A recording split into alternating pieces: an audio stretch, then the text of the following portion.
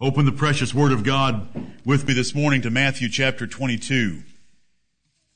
Matthew chapter 22, for us to open the Word of God and deal some final blows to preterism. We cannot call them death blows because preterism is already dead. Right. And while we just sang, "Break thou the bread of life," to me I feel more like I'm breaking open a package of dynamite to blow this ridiculous heresy to smithereens. Right. And if you wonder about the length of time we've spent on it, well, obviously, some among us don't know the basics.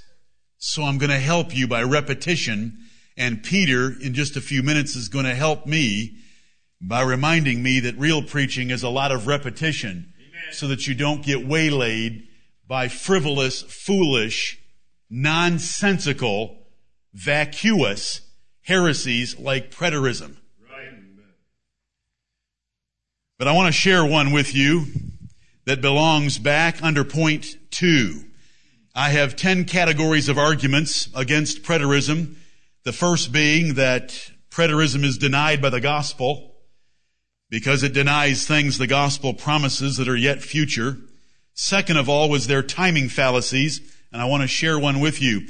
One of the many arguments in the timing fallacy section of my outline and the way I've presented this rebuttal of preterism to you is that the only timing passages of the Bible they want to deal with are the ones that favor their cause.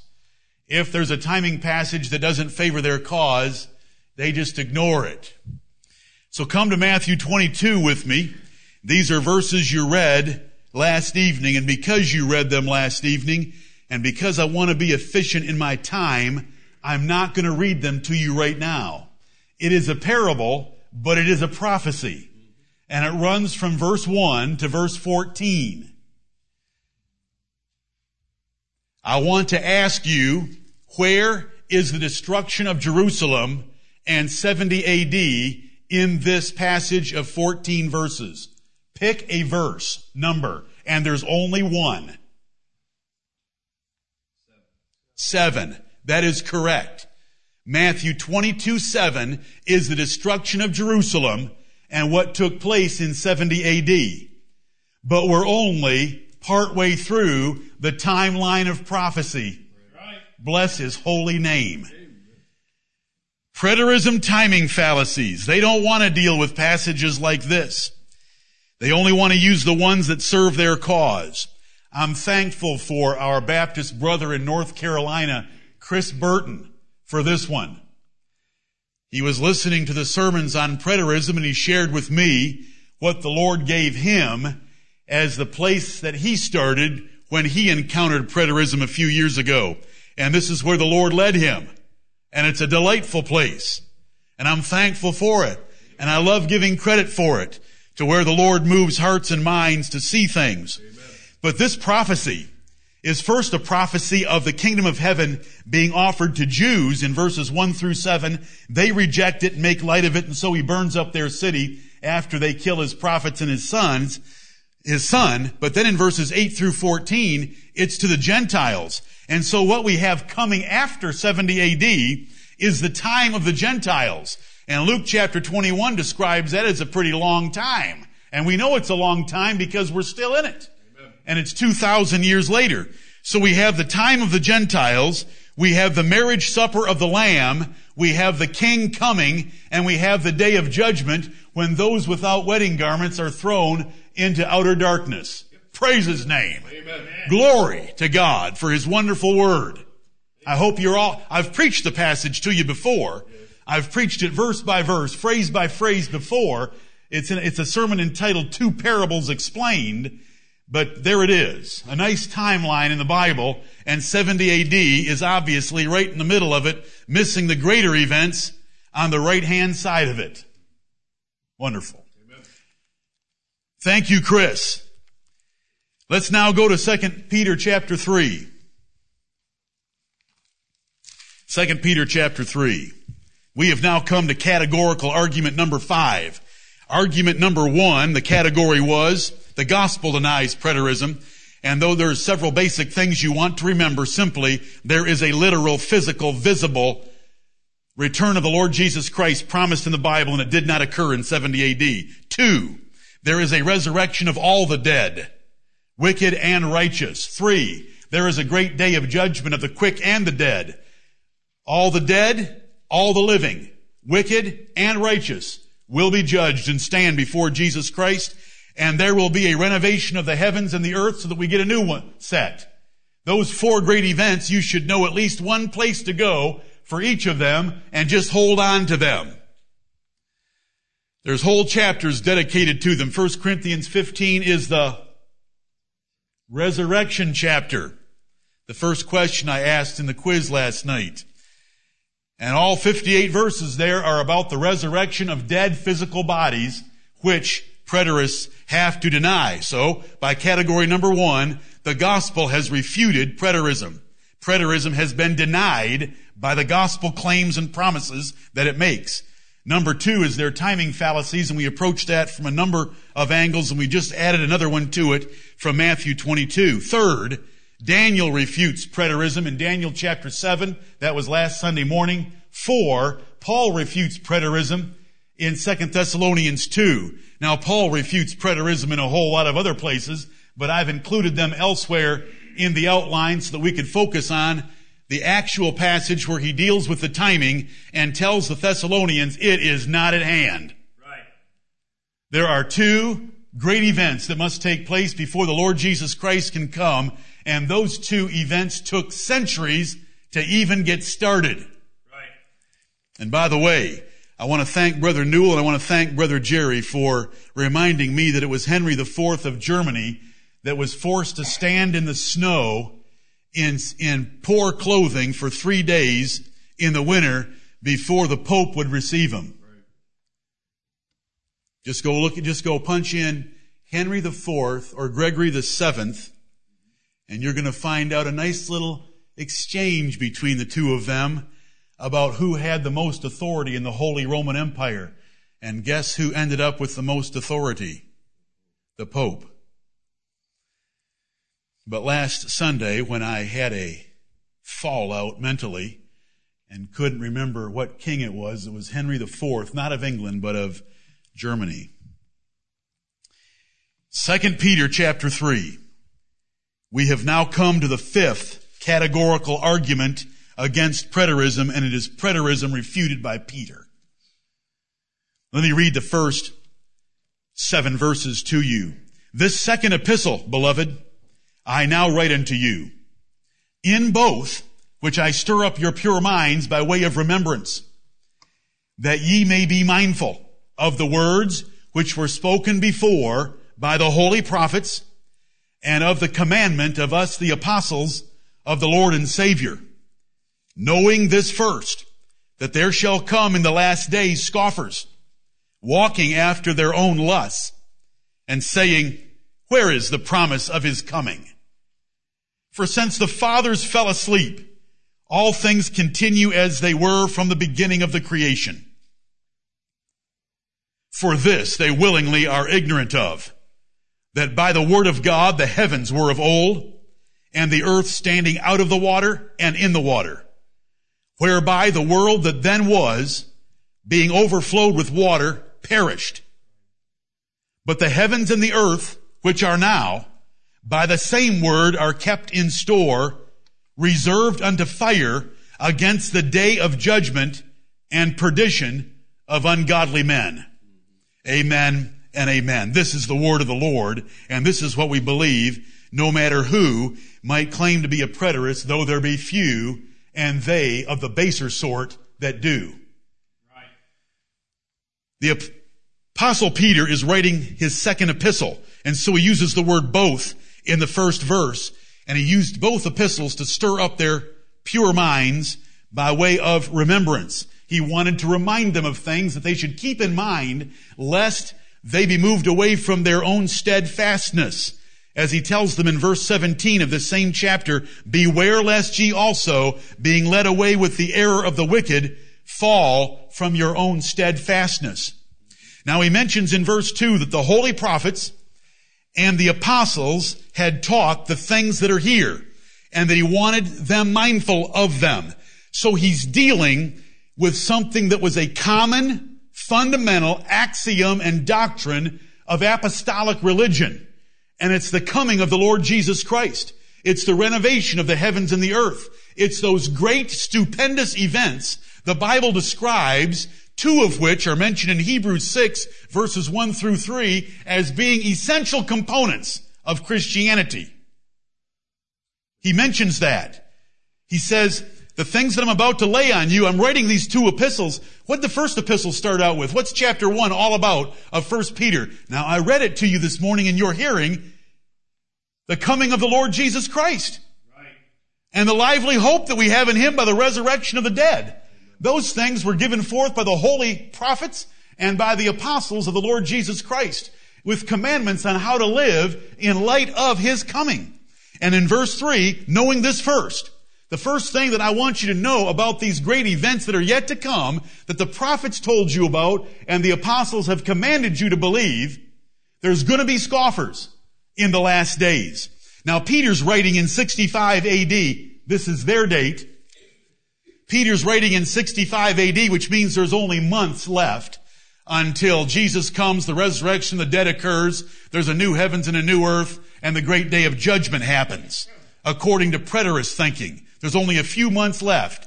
And for some reason, the Lord, through Peter's hand, is going to insert a 1,000-year rule for a prophecy that's only months away, according to a preterist. We know these events haven't taken place yet. And so do all other Christians.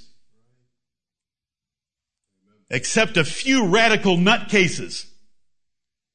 And I'm being very gracious, merciful, and charitable, because you have no idea what I'd like to say. Oh, you might.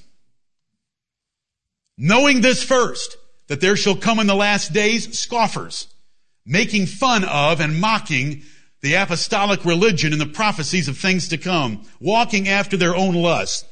That's all that drives them, is their pride and arrogance to be heard, throwing everything that Christians have believed for 2,000 years in the toilet, flushing it, and coming up with something new that overturns the whole New Testament as it was believed in the beginning and as it is still believed today by all those who profess the Lord Jesus Christ in sincerity and truth. Right. Verse 4, and here's what these scoffers are going to say. Where is the promise of his coming? He promised to come soon. He promised to come shortly. He promised his coming was at hand. He promised to come quickly. Where's the promise of his coming? This is not something that was going to happen in Peter's day. Peter is saying this was something that's going to happen later. Scoffers shall come, knowing this, that there shall come in the last days scoffers. This is a description of preterists and those like them that would come up with such things. This is not Hymenaeus. Hymenaeus is already past. Paul has already dealt him an apostolic death blow in 2 Timothy chapter 2, verses 14 through 18. Where is the promise of his coming? The prophet said he would come. He said he would come. You apostles have said he would come. Where is he? For since the fathers fell asleep, Abraham, Isaac, and Jacob, the whole earth has continued on without a change. From the beginning of the creation, they add, it hasn't really changed since God created it in Genesis chapter 1. So Peter takes them to task by the inspiration of the Holy Spirit by reminding them of an event that they should have read in their synagogues in Genesis chapters 6 through 9 about the flood of Noah's day. For this they willingly are ignorant of. And that's what it takes to go into heresy. You choose to be willingly ignorant of something you were taught. You choose to be willingly ignorant of something that is obvious in the Bible. For this they willingly are ignorant of. They choose to ignore it because it doesn't fit their scheme. They choose to ignore Matthew 22 and the first 14 verses that I just showed you because it doesn't fit their plan. It doesn't fit their agenda. It would hurt their cause. So they ignore it. For this they willingly are ignorant of, that by the word of God, Psalm 33 and verse 6 tells us, by the word of the Lord were the heavens made. He spoke everything into existence. He said, let there be light, and there was light. For this they willingly are ignorant of, that by the word of God the heavens were of old. That's Genesis chapter 1. And the earth standing out of the water and in the water. There was some dry ground that appeared, and there was water that remained where it was, covering this earth. So there was dry land and there was water. There was earth and there were oceans.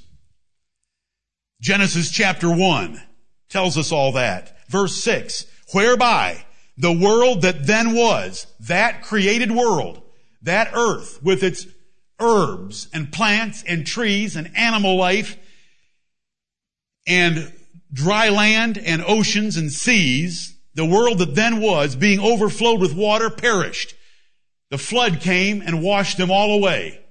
Every living thing that had the breath of life in it was destroyed, except Noah and his family and the animals that he had taken into the ark. So we are talking about the creation of the heavens and the earth, the physical, material, geological heavens and earth that was also drowned in the days of Noah and destroyed and perished. Now only the earth was destroyed and perished by the flood, because the flood was confined to our terrestrial globe. So it says in verse 6, whereby the world that then was, Noah's world, the one God created in the days of Adam, being overflowed with water, perished. Now he's mentioned the creation of the heavens in verse 5, but they didn't perish with the flood because the flood was limited to this world. Right. Verse 7, but the heavens and the earth, both of them, heavens and earth, which are now, which remain after Noah's flood and the waters receded from off the earth, what we've had now for the last 4,500 years, by the same word are kept in store. The same word that was able to create in the beginning, and that word that was able to bring the flood in the days of Noah, that same almighty word, he upholds all things by the word of his power. Amen. Hebrews chapter 1. But the heavens and the earth, which are now by the same word, are kept in store. They are in storage. They are on hold for a day that's coming for them. The heavens and the earth, which we know now. Reserved unto fire against the day of judgment and perdition of ungodly men. We have two events right here in this passage. We have the day of judgment mentioned in this 7th verse, and we have the burning by fire of the heavens and the earth, which is then repeated in verse 10. The day of the Lord, which is the day of judgment, which is the coming of Christ, which is the resurrection of the dead, which is the renovation of the universe. But the day of the Lord will come as a thief in the night, in the which the heavens, this is worse than Noah's day, in the which the heavens shall pass away with a great noise. Can you imagine what it's going to be like when the heavens disappear? What kind of a noise that's going to be? Amen. With a great noise, and the elements shall melt with fervent heat. The earth also and the works that are therein shall be burned up. This is worse than Noah's day. It was water then. It's fire now. It was just the earth then. It's the heavens and the earth now. May the Lord help me make this plain to you so that it sits in your memories and is not lost nor forgotten, and you can use it for the comfort of your own faith, and you can use it to shut the mouths of gainsayers.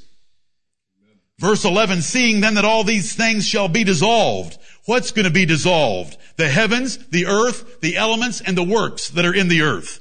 Verse 12, looking for and hasting unto the coming of the day of God, wherein the heavens being on fire shall be dissolved, and the elements shall melt with fervent heat. There are the descriptions of what's going to happen, and verse 13 tells us, no worry, I'm going to change the heavens and the earth, just like described in Psalm 102 that we read this morning, repeated in Hebrews chapter 1, and it's going to be a new heavens and a new earth wherein dwelleth righteousness. Do you look forward to going to that place? Oh, yeah. It's unbelievable. Some of you would get excited if I promised you a vacation 6 months from now in Myrtle Beach. One of the ugliest places on earth. One of the most overrun tattoo parlors and bikini sale stores that there is anywhere gathered together on this planet. But if I was to promise you a vacation of 2 weeks and give you a couple $100 spending money every day, how excited you would be. For those of you that love Myrtle Beach, forgive me, but I must tell the truth. And in comparison to what we're talking about, new heavens and a new earth, you should be able to understand it. Right. Amen. This should excite us beyond measure. Brethren, we're not going on vacation. We're going to be retired. Amen. We're going to be retired to engage in the activity of pleasing God, and it will be the chief and only joy of our hearts forever in a new heaven and a new earth. Wherein dwelleth righteousness. Yeah. Brethren, it's coming. It didn't happen in 70 AD. You know that we can walk outside right now and start pointing out the death, decay, and dysfunction all around us in the elements, in the earth. Amen. Hasn't happened yet. Here's our brother Peter trying to help us by refuting preterism for us. This passage burns down the house of cards built by preterists. Do you know that we know the audience of the two epistles of Peter? Do you know that we know the audience? Why don't you come 1 Peter chapter 1. 1 Peter chapter 1 so that I can show you. This is helpful. Let's just fan the flames a little bit that are burning up the cards. Amen. Verse 1 of 1 Peter 1, Peter, an apostle of Jesus Christ, to the strangers scattered throughout Pontus, Galatia, Cappadocia, Asia, and Bithynia. There's his audience. Go look them up on a map. Will you trust me if I tell you? Did Paul write to the churches of Galatia? Did he essay to go into Bithynia? But the Holy Spirit didn't let him. Where was he when that happened? He was in Turkey. This is across the Mediterranean Sea. Whatever was going to happen in Jerusalem, even if there was fire in Jerusalem that burned up a few things in the city of Jerusalem, it didn't affect these people at all. 600 plus miles away across the Mediterranean in Turkey. Let's move on. Thank you, Lord. Thank you, Lord. We can see what men do is say that this passage and men as gifted as, I use these words appropriately, and I hope you understand what I mean. The Right Reverend and Doctor of Divinity, John Owen, the chaplain of Oliver Cromwell, didn't have a clue when it came to 2 Peter chapter 3. The entire passage is the abrogating or the destroying of the Old Testament of Moses and the institution of the New. It's Old Covenant disappearing, New Covenant being established. The new heavens and the new earth are the gospel dispensation. Now I want to tell you something about the Bible. In Haggai chapter 2, by the way, that's when there's a shaking of the heavens and the earth and the desire of all nations would come. Right. I hope you know what I'm pointing to, brethren. That was from your quiz last night. That's Haggai 2. God said to encourage Zerubbabel in the building of that second temple, I will shake the heavens and the earth, and the desire of all nations shall come. And I will fill this house with glory, so that this house is going to have more glory than the former house, being Solomon's house. And in this house I will make peace. Meaning that in the second temple's duration, there was going to be an event of Jesus Christ coming and making peace when the veil of the temple was rent from top to bottom, and he shook the heavens and the earth, and the old covenant floated away, Hebrews chapter 8, and the new covenant was established. But Jesus established the new covenant at the Lord's Supper, which was instituted in the last Passover, he observed, when he said, this cup is the New Testament in my blood.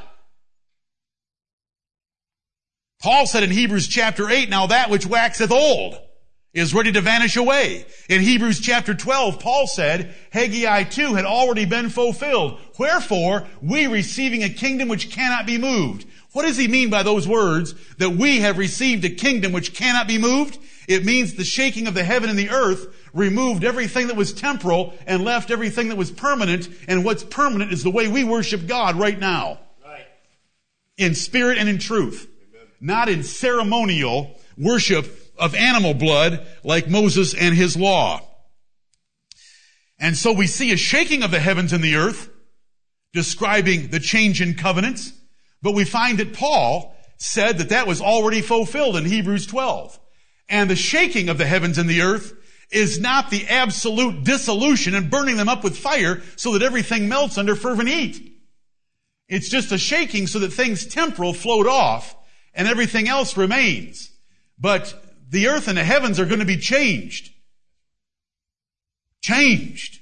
Right. Preterists deny a new heavens and a new earth, even though that is exactly what is under consideration here.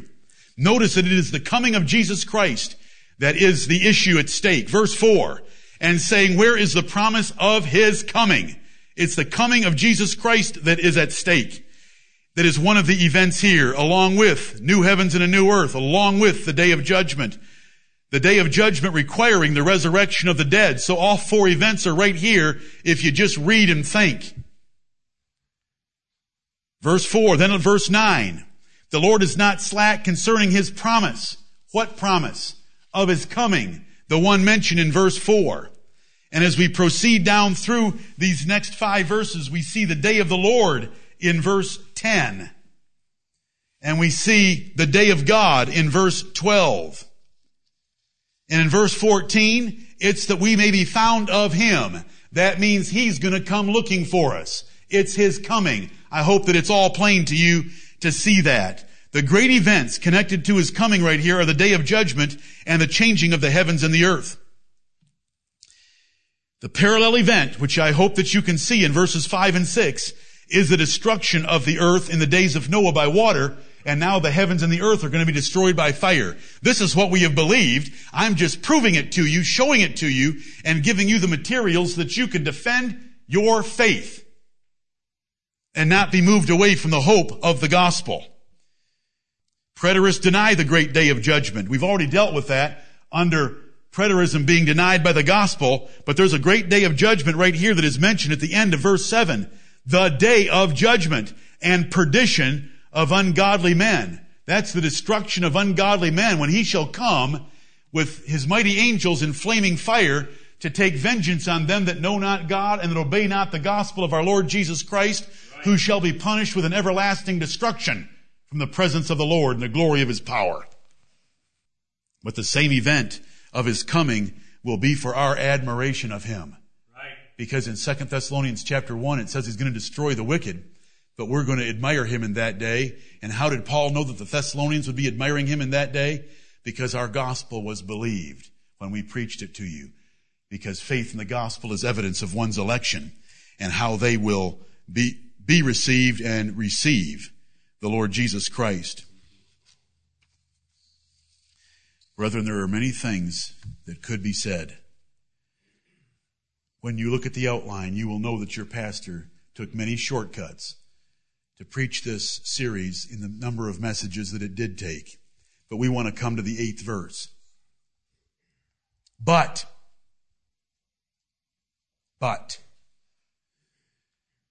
we have an insertion here that is to stop our thinking for a moment as we're going to be given a divine perspective on time so that as we face the onslaught of scoffers mocking his coming and say, where is the promise of his coming? As we remember that the holy prophets and the apostles of the Lord and Savior Jesus Christ had foretold his coming, and as we think upon verses 5 through 7, and we know that there is a day of God coming and a day of judgment coming, that we will not be alarmed in our minds or be troubled like Paul warned the Thessalonians, because we have the 8th verse. But, beloved, I know that you believe verse 7 and 6 and 5 and 4, 3, 2, and 1, and you believe the promises made by the prophets and by the apostles. But, beloved, when it comes to the matter of timing, you need to remember the divine perspective on timing. And my brethren, if you want yourself a little ace in your back pocket, whenever you're dealing with a preterist or someone who wants to mess around with their sound bites And we've already proven their sound bites to be false by looking at the use of those sound bites in the Old Testament. And if they had started reading at Genesis instead of starting their reading at Revelation, they would have learned that on the way to Revelation. Right. But, beloved, be not ignorant of this one thing. While you're taking the heed of the scoffers, and while you know the promises that there is a coming judgment, and that there is a renovation of the heavens and the earth, do not think that the promises made by the prophets, made by Jesus Christ himself, and made by us, his apostles, are immediately to occur. Don't get shaken by that. Don't get shaken by the enemies of the gospel. But beloved, be not ignorant of this one thing. You keep this one thing in mind about its timing, that one day is with the Lord as 1,000 years, and 1,000 years as one day. That does not mean God lies to us. That means God has a different perspective on time than us. And this is not the first place this rule is given. It's also given in Psalm 90 and verse 4. And it's also proven by looking at the promises of his coming judgment upon Israel, some of which were 1,600 years later, though he said they were quickly, soon, shortly, or at hand. Right. And I showed them to you. And so we have listen, brethren, our Father in heaven knows that we are his little babes. We don't need it piled higher and deeper, meaning we don't need a PhD. What we need is to humble ourselves before God's word and believe what it says. Amen. And right here in this 8th verse, which they despise, and they do everything in their power to take it out of its context and give it an entirely different meaning. But we are talking about a promised coming that had not materialized so that scoffers could say, where is his coming? And so that men could count him slack concerning his promise. Verse 9, so you know why the 8th verse is there. It is to explain God's timing as being different than ours. And it's different for a reason that I'm going to get to in a moment. And it's a reason that we love and are thankful. If there is if you are on death row and you are told that you are going to be executed soon, and it doesn't happen for 20 years because someone's having mercy on you, are you going to fault him? It's a horrible illustration. I wish I hadn't even gone down that road, because we're not on death row, brethren. We're on inheritance row. Amen. Right. So that's why I don't do it. So forgive me, jury. Please disregard the last comment. I love the combination of these two verses, is what I'm trying to say to you. The Lord tells us that his timing is different than ours, and he tells us why. Because he wants me to get fully ready to meet him. And he wants to make sure that every one of my grandchildren and great-grandchildren and great-great-grandchildren, or as long as the Lord lives, are all going to be saved that are his elect. Because of the 9th verse.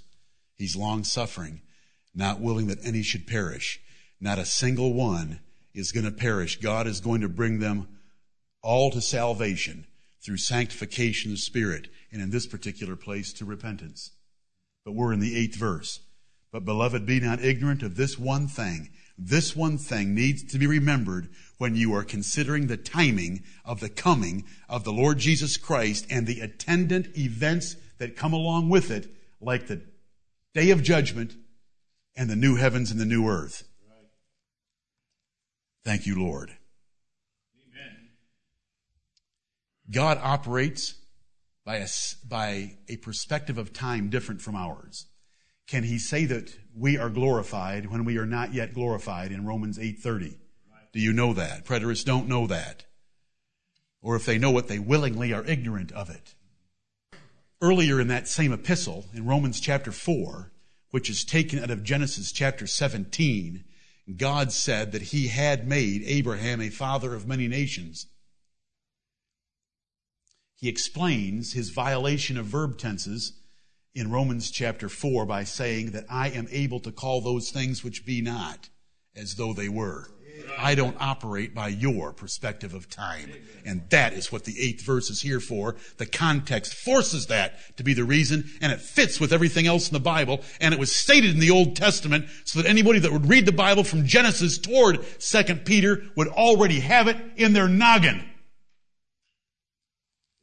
But preterists don't. They're willingly ignorant that verse 8 throws out their timing texts, as they call them. Verse 9, the Lord is not slack concerning his promise. Do you know that a preterist will tell you that if he didn't come in that generation, then he's a slacker? The Lord is not slack concerning his promise, as some men, let's never be in this category, as some men count slackness. He can take as long as he wants, because I believe that for the righteous in this assembly, your children shall continue before the Lord, and your seed shall be established forever, because of the eternal promises, commitment, and surety of God our Father. The Lord is not slack concerning his promise, as some men count slackness, but here's what he's doing with his divine perspective of verse 8, which means that 1,000 years to him is nothing. And if he's waited 2,000 years, it's nothing to him. It's a couple of days. And here's why. He's long-suffering to usward, not willing that any should perish, but that all should come to repentance. Right. He doesn't want any to perish. And if we're honest with the text, and if we're honest with the context, we should keep the perishing as part of the day of judgment and perdition of ungodly men.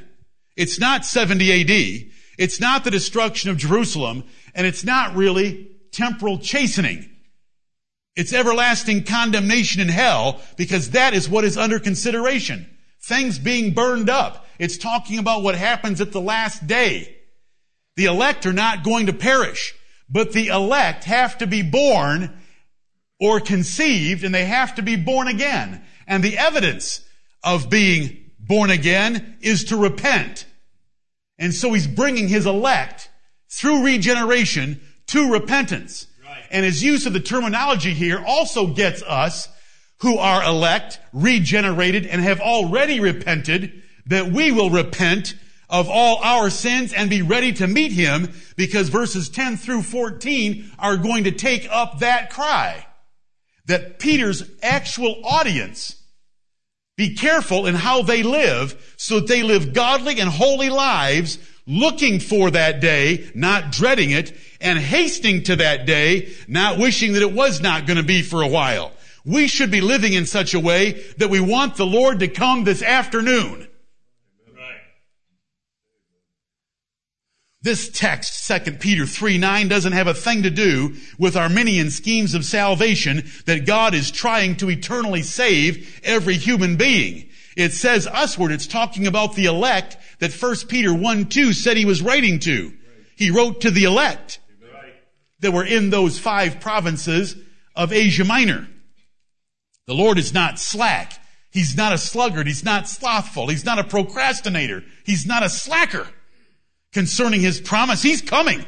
He's coming as sure as anything in the universe. He's coming as sure as his existence. He's coming as sure as tomorrow is going to be another day, and tonight's going to be another night. Because when you can get rid of the covenant of the day and night, then you can get rid of his covenant with you and me. Right. And you can't, and you can't. Amen. Praise God. Right. Thank you, Lord. But it's long-suffering to usward, not willing that any should perish, but that all should come to repentance. Verse 10. And brethren, here's where this prophecy needs to affect our lives. But the day of the Lord will come as a thief in the night. Notice, you're not going to know when it's coming. It's going to come as a thief in the night. If you knew when a thief was going to come, you'd meet him at the front door. Or there'd be blinking cherries in your driveway if you knew when a thief was coming. So even though he's promised, and though there are scoffers, and though he's not a slacker, he's going to come at a time when you don't think. And he's going to come whether 1,000 years away or a day away in his own timing. And the reason he's delaying is to give you an opportunity to be ready for him. And so we should be living every day as if the thief in the night, metaphorically describing the coming of Jesus Christ, could happen at any time. Right. But the day of the Lord will come as a thief in the night, in the which the heavens shall pass away with a great noise, and the elements shall melt with fervent heat. The earth also and the works that are therein shall be burned up. Everything that you care about Monday through Saturday is going to disappear. Lockheed in Donaldson Center is going to disappear. Apple may have the largest market capitalization of an American company. Doesn't mean a thing. It's all going to disappear. All iPads are going to disappear. I'm sorry. Everything is going to disappear. There won't be a BB&T, nor a Wells Fargo, nor a Bank of America, nor a JP Morgan. They're all going to disappear. IBM and Bilo go down together at the same time. It's all going to melt. It's all going to disappear. Everything. You know, we get up in the morning and we go to work. We save money. We exercise. We do all these things about this existence that we have now in these bodies, in this world, and these bodies and this world are going away at the coming of the Lord Jesus Christ. Seeing then, verse 11, seeing then, and brethren, this is the most important part for us. We know the great events of verses 1 through 9 are going to happen. We know that God has a different timing perspective. We know that He's long-suffering to us, but He's long-suffering for these reasons for us. Seeing then that all these things shall be dissolved, what manner of persons ought ye to be? What should you be like? What should your character be like? What should your conduct be like, since everything in this world is going to disappear, including your body? You're going to get a new one. What should you be living like? This is what we must ask and answer before the Lord right now. What manner of persons ought ye to be? What kind of person are you? And then it goes on to describe what manner or kind of person we ought to be in all holy conversation and godliness. Conversation meaning our lifestyle. In a holy lifestyle and godly conduct and character. In all holiness and godliness. That's how we ought to be living, because it's called the day of God. Because it's going to be a day when we see God, know God, and understand His holiness and the measure of His godliness like we have never seen or measured before, and we want to be living in such a way that we can meet Him confidently. Right. That we can shout like we sing, hallelujah, amen. Christ returneth. Seeing then. So there's a result from this prophecy. It ought to change our lives. You know, to a preterist, he can't even preach the passage. First of all, it didn't have any meaning, since all it was talking about was the change in covenants. And the Apostle Paul took care of all that in his epistles. Second of all, it's already passed 1942 years. So these verses mean nothing. But they're wrong, and so this passage means everything. Right. Seeing then. You say, I don't believe in preterism. Well, do you believe in what's described right here in this passage? That everything in the heavens and the earth, the works and the elements are going to be burned up. Your house, your garden, your automobiles, your diplomas, your gold watch that you got from your company when they let you go, whatever it is, it's all going to be burned up. And so seeing then that all these things shall be dissolved, what manner of persons should we be?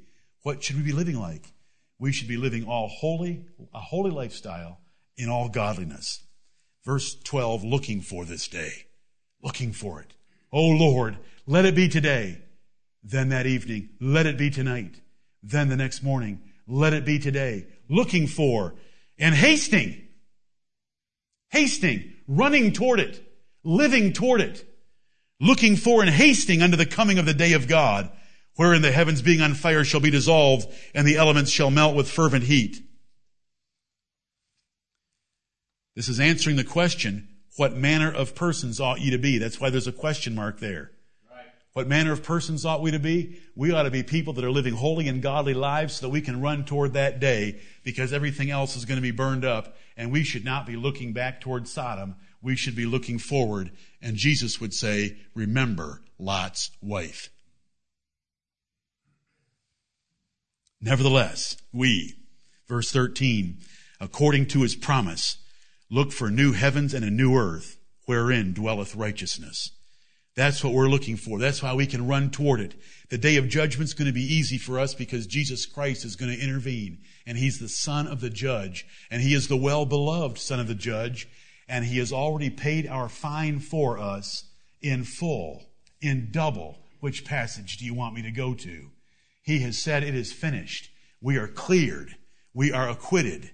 We are guiltless before God. And we shall be judged righteous no matter how many bad works the book of works show us to have. They were all laid on Christ, and he bore the punishment for our sins, so that we, by his promise, look for new heavens and a new earth wherein dwelleth righteousness. Wherefore? Peter, through the Holy Spirit, is speaking to you and to me. Wherefore, beloved, seeing that ye look for such things, and let's be looking for them, seeing that ye look for such things, be diligent, that ye may be found of him in peace. That means we're getting along with our spouses, we're getting along with our families, we're getting along in our church, that we may be found in peace, that we're peacemakers, that we love to get along with everyone. Let's be found that way. Wherefore, beloved, seeing that ye look for such things, be diligent that ye may be found of him in peace, without spot. Don't let a bit of this world blot or spot you. And blameless. Let's be blameless instead of spotted. Let's be spotless instead of spotted. Let's not let the world touch us. Let's get rid of it. Let's set our affection on spiritual things. Let's govern our lives and get rid of ungodly, worldly, carnal, fleshly inputs and make them spiritual inputs and look forward to this day and haste to it. Seeing that ye look for such things. Is that true of us as a church? Are we looking for this to happen? Amen. Or are we saying, Lord, give me another 10 years so that I can realize my dreams? If we're here in 10 years, come to me and tell me about your dream, because I'm going to show you, and you might be mature enough and wise enough then to know that it is all vanity and vexation of spirit. True. And in comparison of heaven, it's far worse than that. Now, there's things here that he appeals to about Paul's writings that I'm not going to go into. It's very interesting by the passages that have to be intended by Peter's references to Paul. But let's jump to verse 17. Ye therefore, beloved, brethren, I am stirring up your pure minds by way of remembrance, so that you cannot rest and destroy yourself by misunderstanding the Bible as is described in verses 15 and 16. Ye therefore, here's the conclusion, beloved, seeing ye know these things before, that is before they happen, and it's been preached that way for 2,000 years. Peter wrote this in 65. How could he even say before? By the time he had mailed it, 70 AD would have happened.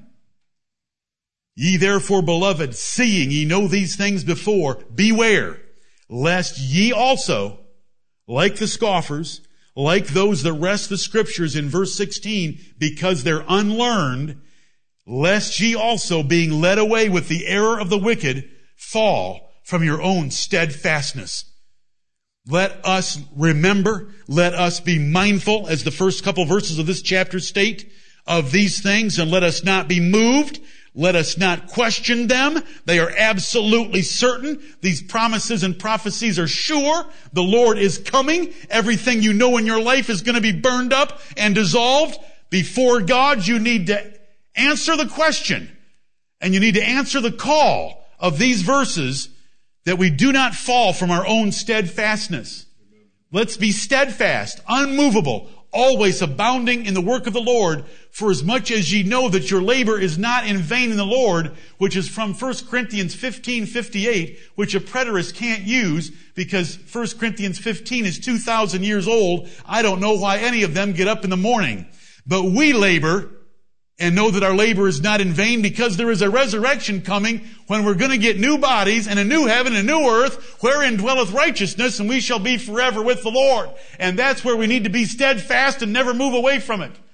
And it's a disgrace and a shame that anybody could move away from it, even for a second. These are incontrovertible points that the Bible makes. But instead of falling from your own steadfastness, grow in grace. Let's become more and more users of the grace of God and displaying that grace in our lives and in the knowledge of our Lord and Savior, Jesus Christ. To Him be glory both now and forever when we are with Him. Amen. Amen. May the Lord bless the preaching of His word.